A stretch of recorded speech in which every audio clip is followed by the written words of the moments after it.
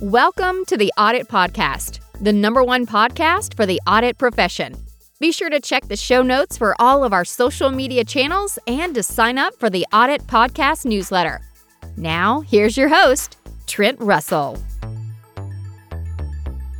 This podcast is sponsored by Green Skies Analytics, where they do everything tech-related, but only for internal audit. Although compliance and risk management, y'all are cool too, so feel free to check it out also. To find out more, please visit greenskiesanalytics.com, but it's more likely that you're just going to Google it. So to find out more, please Google Green Skies Analytics. Hello, everybody, and welcome to the Audit Podcast. Today we have Taylor Fox from Helena Agri-Enterprises. He's the internal audit manager there. And Taylor reached out and said, basically, hey, I've got this message. I want to get it out there. And so whenever those types of folks reach out, we'd love to have them on, because if there's one thing that I've found to be the common denominator amongst, the top tier kind of internal auditors in terms of effectiveness, is they care and they're passionate about internal audit, or the area that we're going to discuss today relative to the conversation with Taylor, the area within internal audit that he's passionate about. You don't reach out to someone to come onto a podcast with a very specific topic unless you care about it. All right, so what is that topic that Taylor was so passionate about? It is recruiting and retention for modern times. It's been a huge topic, probably the #1 topic among CAEs so far this year. And so we talk about what's working for Taylor in recruiting and retention, how to work with HR on these various initiatives.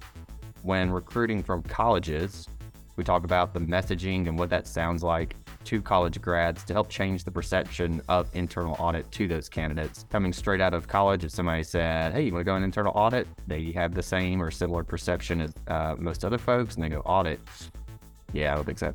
And so we talk about that a bit, and then we kind of close with just what's up with Gen Z. That's the opening question, and I think Taylor answers it brilliantly. And so whether you are an offended Gen Z person or on the other side of the coin, I think it's important to listen to Taylor's perspective on that. Here we go. All right. Well, I know, Taylor, in talking to you off camera, just kind of the nature of the organization you're in relative to the auditors that work with you, there's a lot of travel.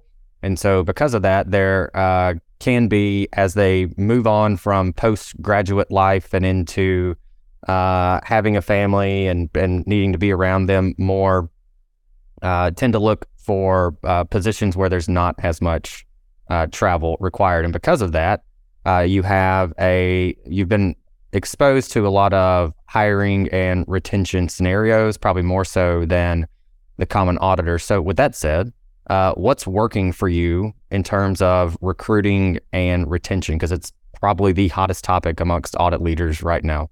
Yeah. Like you said, my team travels about 10 to 15 days a month.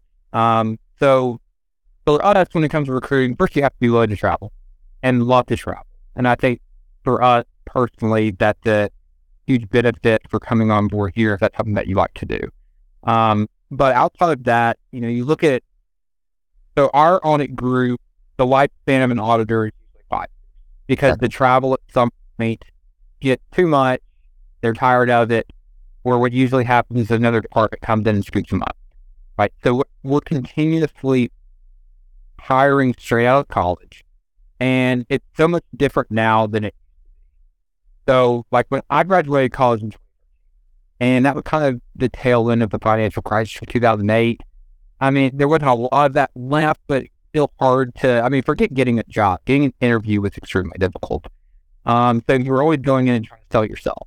Well, now the table flipped, right? So now there are a plethora of jobs out there. So when you conduct an interview, you as a company, you're selling yourself to the interviewees, because they could probably choose 5 or 6 different jobs. So for us, the main selling point is our culture here at the company that I work at.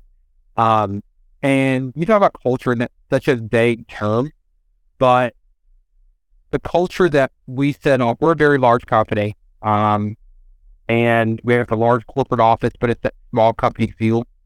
But that's something that a lot of graduates look for. Their values are different. So what they're valuing right now is, you look at we'll say 22 to 30. mental health is a huge aspect of what they're looking for. And you hear it time and time again, which is good for them, right? So they're drinking less, they're eating healthier, they're working out more, and they're prioritizing their personal life along with their work life. So how does that flow to the workplace? The first thing is flexibility. And you hear about flexibility a lot when it comes to work from home, hybrid schedule, which is true. There is that dynamic there and it's always going to be there post-COVID. But what I consider flexibility are the small things that people really value the most. You want to show up at 8, work through lunch and leave at 4, good for you. You want to show up at 9, work through lunch and leave at 5, I don't care.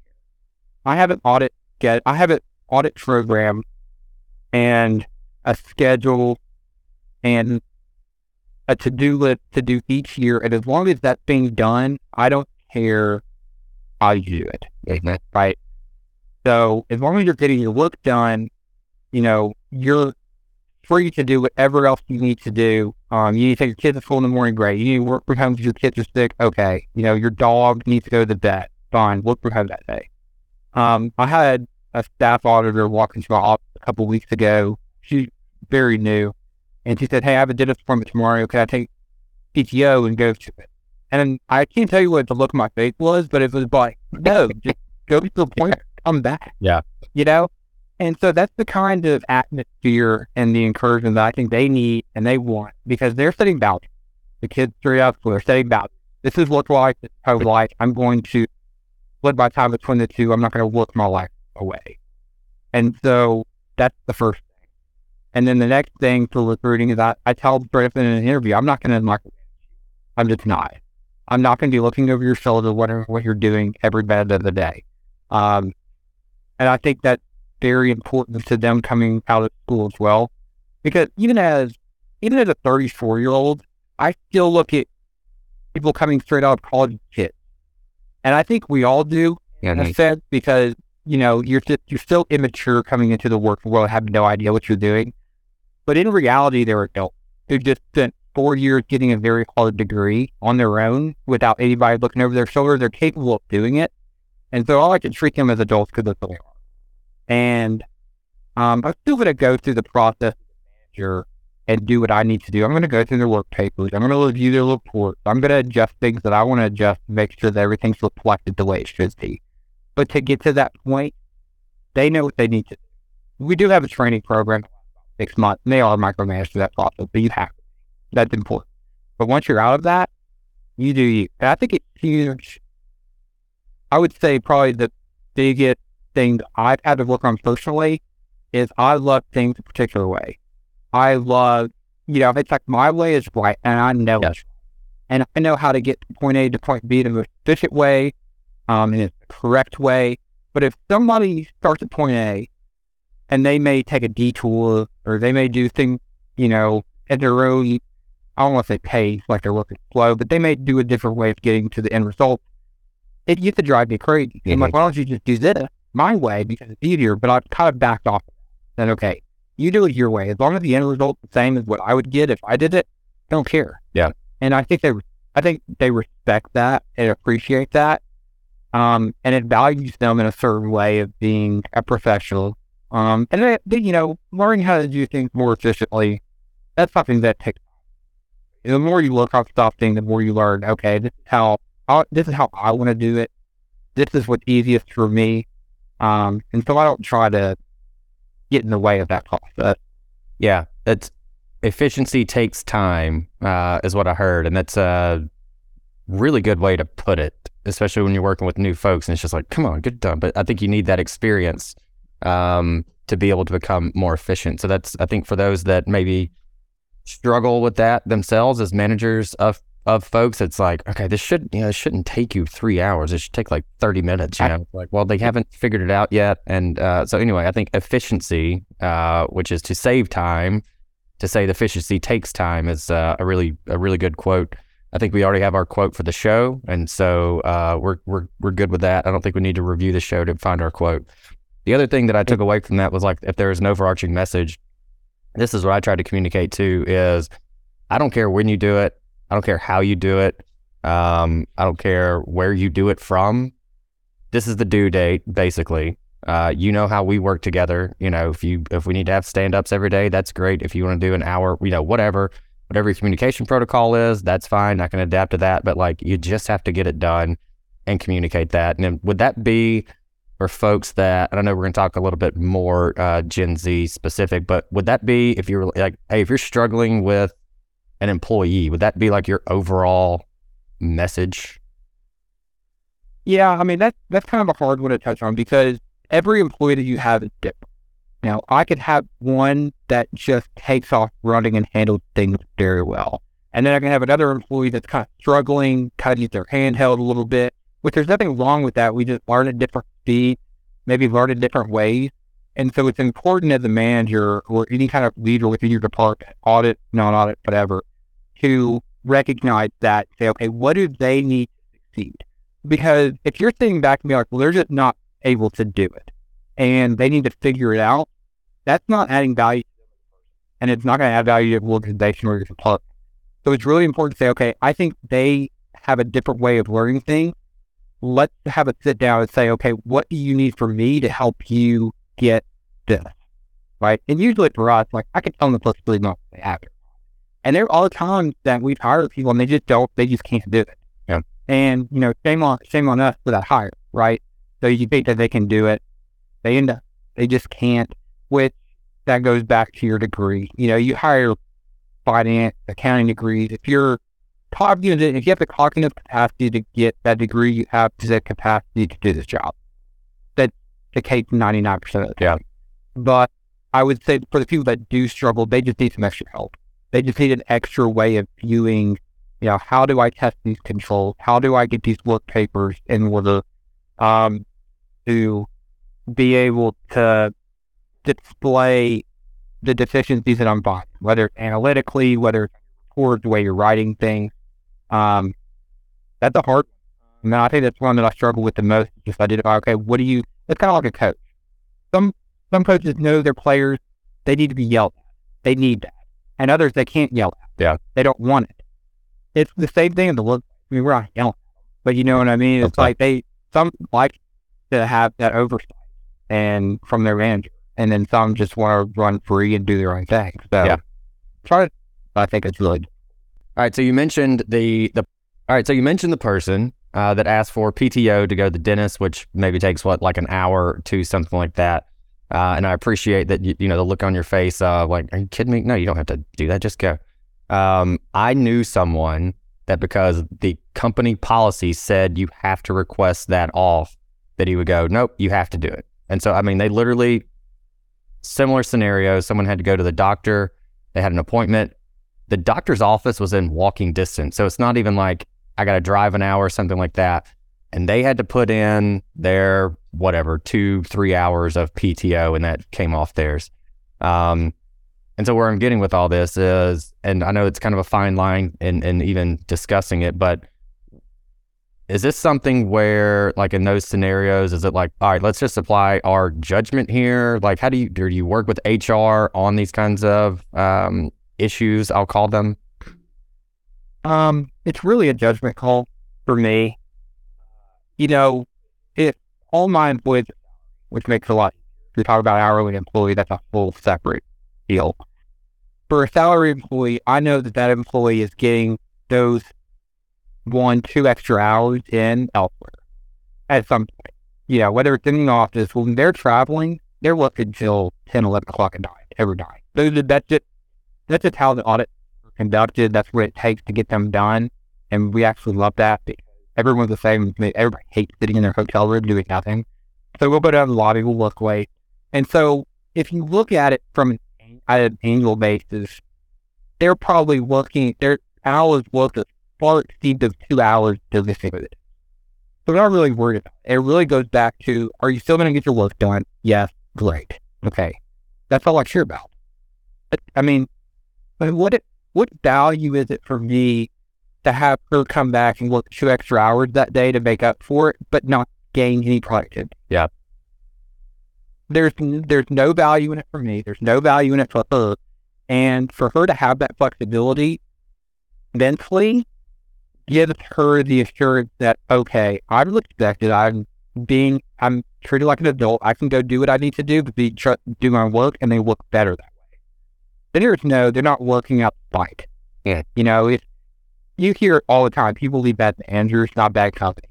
Yeah. And if you're sitting there, if someone's nitpicking 5 minutes that you leave to the office, they're just going to start looking for another job. Yeah. Because who wants to do that? And that might have been the case, 20 years ago, people might have put up with that, but this generation, they're going to say, look, I'm going to do my own thing, what I need to do for myself, and put myself first. And if you don't like that, I'll just go find another company to work when I will. And that was an answer that I expected, and probably the listeners were expecting too, especially considering kind of how we opened the show.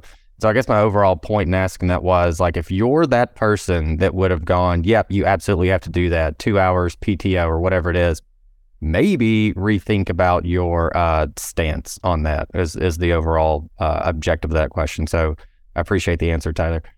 All right. Well, how about when you are recruiting folks? Because recruiting's hard, and especially I feel like for internal audit, if you're getting folks out of college, how are you selling basically internal audit? Because I know someone asked me, what do you do? And I'm an audit analytics consultant, and they go, all right, well, I'm not inviting you to my party ever because that sounds awful. So how are you doing that? How are you communicating that? Yeah, no one outside of audit wants to hang out with people who have the term audit as their title. Because it scares them to death, and then you think, oh, this guy's boring. It's a really unique deal, internal audit. It's hard to recruit for anyway, for audit, specifically internal audit, because there's so many characteristics that you have to be successful in this job. I would say from the recruiting side, what attracts employees to come in and work in internal audit is the fact that they get a full picture of an organization. If you're working internally, you get to touch so many different facets of the business, and you get so much experience within that it's invaluable. So that's one side of it. The second thing is, too, a lot of the candidates coming out of college want to do something and something valuable and something that's going to be worth their time. So when you think of internal audit, the history of internal audit specifically, it used to be an assurance function primarily. That was it. We're going to test controls. We're going to report on the effectiveness to the board and audit committee, and that's our job, and that's how we add value. But then it's kind of evolved over the years now to at the advisory side and the consulting side to this is how we're going to maximize our value to the organization. We're not just going to offer the assurance services. We're also going to advise as well. So that's what we settled down. It's not you're not going in and testing controls and identifying deficiencies and saying this is wrong right here. You're going in and you're finding deficiencies. You're advising how to fix them, and helping them get to where they need to be. That's how you maximize value. And for where we work specifically, our company culture is incredible, and that flows into the control environment. And internal audit is embedded in that environment as well. As we're here to help. We're not here to just come after you and write a report, everything you're doing wrong. We want to make your location better, or your cost center better than it was before we came. And so that appeals to candidates like, okay, I'm doing something that's worthwhile. I think for me specifically, the most defeating idea I can think of all the audits I've ever done, all the action plans I've received, and then afterwards, I'm just doing nothing. Yeah. Just a whipping action plan. Because then, for me, it's like, what am I doing? What's the point of all? And so for them, they want to know that they're doing something. So that's a huge selling point. When they're actually doing field work, basically, and like we can get down in the details and we're testing, 3-5 attributes, whatever. And it's kind of like, all right, yep, they signed off on this thing. Yep, they signed off on this one too. Yep, they dated it. You get in the details and you almost lose sight of the overall objective. Is that something that you like really hammer into them so that they understand like what's going on and why testing that specific thing is, we're doing this very specific thing because it ties to this overall objective of the audit. The reason that's the overall objective because it ties to this, strategic initiative of the organization. Is that a way that, that you're able to, I guess, retain folks as well also? That's a great question. And we talk about that a lot within our department. When you come on, at first, you're so overwhelmed. There are so many things you have to learn, and you're so focused on checking the box. Did I test this control? Did I get my work paper support this way? Did I analyze this data the right way? You're so focused on the day-to-day task that it takes a while for it to click to be like, wow, I'm testing this control because it affects this financial statement that's reported to the, you know what I mean?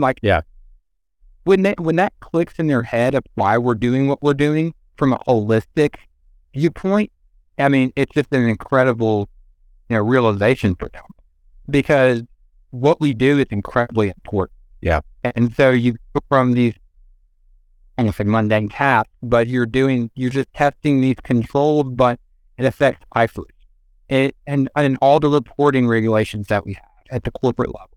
And you don't think about that as that auditor when you first come on board. You're just like, these are the requirements that I have to do in my day-to-day job, and oh wow, it affects all these other things. Well, that's a core realization. So we make sure that we are very transparent of why we're doing it. To answer your question, that they're not going to understand it 2 weeks on the job, but maybe 5-6 months in, and they'll start to understand how the controls that we're testing flow to different areas of the business. You mentioned transparency. Is that, would you say that's key in retaining talent, is to be transparent with them? And how do you do that? I am the most transparent person you'll ever, and I have found that my employees love that. If I'm not happy with the way that they're doing something, and I'm not talking about like earlier when they're doing something that may be a little different, I'm talking about just objectively wrong, I'll tell them immediately, hey, this is not right. This is how it should be done. Let me help show you how to get there perpetually. I have performance evaluation coming up next month. They're joking with me because they think that I'm not going to get them done by next month, but I am. The performance evaluation for us is to review their future plan. What extra responsibilities do you want? Everything that they may need to do better has already been done. I perpetually do that throughout the year. And I also enjoy the transparency from them too. I'm continuously asking, even new hires, what is it that we could be doing better? If you give your new hires the chance to do something, it's incredible what they're capable of doing. I have some staff auditors that have developed apps and created efficiencies in our department and have given us suggestions within our audit program that made sense, but it just took an extra perspective. Mm-hmm. Someone fresh to say, hey, why are we doing it this way? And me going, that's a good question. Let's look into that and change it if we need to. And so it's a two-way street. I love the transparency from them just as much as they look for me, but you have to be open. You have to be open to having a whole conversation. And I ask all the time, what can I be doing? Yeah. What is it that I do that you're not, really a fan of? Or what is it that I do that you love so I can keep doing it? I love those conversations. And it makes some people feel uncomfortable at first who want to tell their boss that they're doing something. Yeah. So that rocks. Go ahead. I was just about that. You have to be willing to be open to create. And I think we do have a precedent problem in the workplace, because there are so many employees who spent so many years doing something a particular way that they think that that's the way it has to continue to be. And it's, you don't talk to your boss in a way that would is, historically how things go, but why? How does that better you, or the director, or whatever? How does that better your employees if you're not willing to have those tough conversations? Mm-hmm. And this kind of goes back to earlier. I'll say this real quick too. When I first started here, I worked late a lot. I worked weekends because I had a work ethic that I wanted to prove and try to get ahead, do all this stuff. And those people listening have done the same thing. But if I'm hiring employees and I'm telling them, hey, I had to do this, so you have to do it too, for what? I don't expect them to do that, and they don't. We've created efficiencies. They don't have to look like it if they don't want to. But there are a lot of people that will say, well, I had to do it. And you have to do it. If it reflect, what good did that do for anybody? Yeah. I think that's, and we'll get to generational differences. I'm not an expert on that by any chance, but it feels like maybe older generations see that also, like, well, I had to suffer, so now you have to suffer too, because that's what I did, instead of, hey, look at all this cool stuff we could do instead, and like, let's make it easier for you. I don't really get that perspective, right. But like when I first started here, we had the data extraction procedure that we had to do for a schedule that goes to the R report. Very convoluted process. Me and a few other people have realized that we could automate the process and make it easier, do it quicker. The seniors at the time were so mad that we figured that out because they so many years having to do it, the convoluted way instead of doing that. They made us go back and do it the old way. Yeah, that's a good thing. Yeah, what good does that do us? Right. So we kind of talked on generational differences, and we're talking hiring and retaining, and especially if we're looking at like this next generation of auditors that are coming in. So I'm just going to broadly throw it out there because it seems like for me, the folks that I've directly worked with and then also heard about when it comes to Gen Z is it's either been like one of the best people ever, or you need some coaching on what it means to be a professional. I've also heard some horror stories, but I think that's just the nature of numbers in general. There's always going to be the 20% that's kind of like, we should probably drop you. But anyway, broadly, I'm just going to ask for those that are hiring directly out of school which are mostly going to be Gen Z folks. What's up with Gen Z? So Gen Z, when they come into the workplace, they're value driven, and they need a purpose, and that's it. So if they have a reason for doing things, they just want to keep adding value to themselves. For us in our department, the way that we have been successful at that for a lot of years is that internal audit at my company is tasked with, for example, doing financial due diligence for acquisition. We are on site during the due diligence. We prepare schedules for the APA. When we get back, we're communicating with attorneys, the whole deal. We're there for the closing. And for my director, who had, half the list of the due diligence checklist, and then usually it was me to do the other half, why not throw in some of our audit staff to get familiar with that process? Mm-hmm. By doing that, they're getting experience at 25 years old that you're not going to be able to find at a lot of different companies. And you're adding value to them that way. You're broadening their capability. And so that adds value to them as an employee and adds value to your department because you're testing what they're capable of and realizing what they're capable of and their strengths and their weaknesses, but you're preparing them for their next step too once they leave audit and do something else. And so they appreciate that more than anything. They just want to be involved. Yeah. They want to participate in things that typically people their age wouldn't be able to do. A few other examples too, like interviews, something as simple as interviews for new hires. Bring them in, I let them do it. I'll sit in the interview, but I'll let them conduct it. You're conducting an interview at 25 years old. Something as small as that adds a lot of value to them over the lifetime. I think that's really important. And then there's 5, 6 other things that we throw them into as well for the same reason. Yeah, there was, I think I'd probably been in public accounting for a month, and they're like, we're taking this prospect to lunch, like, you come along also. And I was like, for what? Like, I barely know I don't even know how to submit my expenses yet. I mean, they got kicked back like 3 times at that point. So I was like, what, for what? Why do you, I didn't understand it at all. Well, they said, well, specifically in that scenario, they said, look, think about this in 2 ways when you're talking to them. Would you want to work with them? And then would you want to get a beer with them? i.e., do you like them as a person? Do you think they'd be a good professional? But I was like so almost flattered, that they even asked me to go. That I think that's a really good point, a good takeaway for those that maybe don't do that, maybe consider doing that. And the other thing, and maybe it's just because we work in data and automation, a lot of times the clients we work with, instead of having to do some maybe tedious data validation work or something like that, they have to do that, but I'll go, hey, what's something you want to work on? Like, what's something you want to build that you think would be cool? The answer is always something about fraud most of the time, or they want to automate something. That's like, great. We'll make some time to do that, just so there's like a higher level of job satisfaction, that you can point to that and you go, yep, I built that. And that's what I wanted to build, and it's cool. And I did that. So I think ownership of that is important also. So, yeah, I think that the critical keyword is job satisfaction. You have to be satisfied in your work. If you're coming on board and you're just crunching, doing the busy work essentially, and you're not broadening what your capabilities could be in other areas, you're going to get bored and you're going to leave. I mean, that's the way it is.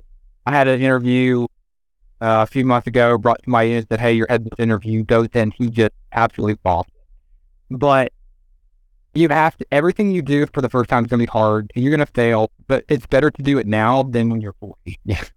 Oh, I'll spare you the story because for the time, but when I had to conduct my first walkthrough as a staff in public accounting, I was super nervous the whole time. And I ended up asking, like, to kick it off, I asked a question that the client had already answered while we were just kind of like, shooting the breeze with each other.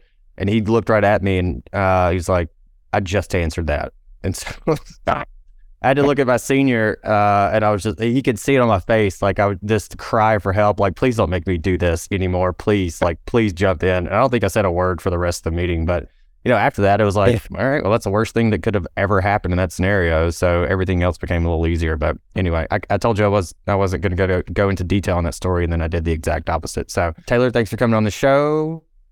It's been great and wonderful. I think there's a lot of actionable items, which is what I always try to get out of the guests. Like, for the listeners, what can I actually take away from this episode? So I think you did a great job there. There's a lot of stuff there. But with that said, what do you want to leave the audience with? I would say, particularly if you're someone listening who has just been hired, your staff level, senior level, continue to challenge your leadership to provide you with opportunities to add value to yourself. See if there are extra projects and experiences that you could take on, because you can't think of, okay, how am I going to be a better employee right now? You have to think long-term too. What's going to make me a valuable employee to this organization long-term? And so the more experience that you have and the more technical skills that you have, I mean, the world is essentially your buffet when it comes to picking your next job and what you want to work in. It's important to broaden your capabilities to be able to do whatever you want. But that starts young, not later on, because you're going to have so much regret and later on you're like, wow, I wish I would have asked if I could be a part of this or if I could be a part of that. Now's the time to get into it. And I think the Gen Z generation is really good at asking for that. There's really not a problem there. It's just making sure that you take the initiative as a manager or director and saying, okay, they want to look. This is the skill set that they want to be able to perfect in a way. I need to help them get there. It's important to acknowledge that and say, you know what, I am the person that they're responsible for making sure that they get exposed to as many different areas as possible. But if they ask, it's important to act on it. Hey everyone, thank you very much for listening to this episode of the Audit Podcast. Whatever platform you're listening on right now, I'm sure there's a subscribe button somewhere, so please hit the subscribe button there. If you're listening through iTunes or Spotify, feel free to go give us that 5-star rating. It only took me about 16 seconds to give myself a 5-star review, and it really helps to get future guests to come on the show, so we'd really appreciate that. Lastly, be sure to check out the show notes and follow us on all our social media channels on Instagram, on LinkedIn, and on TikTok. Also, if interested, please sign up for our weekly newsletter from the Audit Podcast. Thank you all. Have a great one.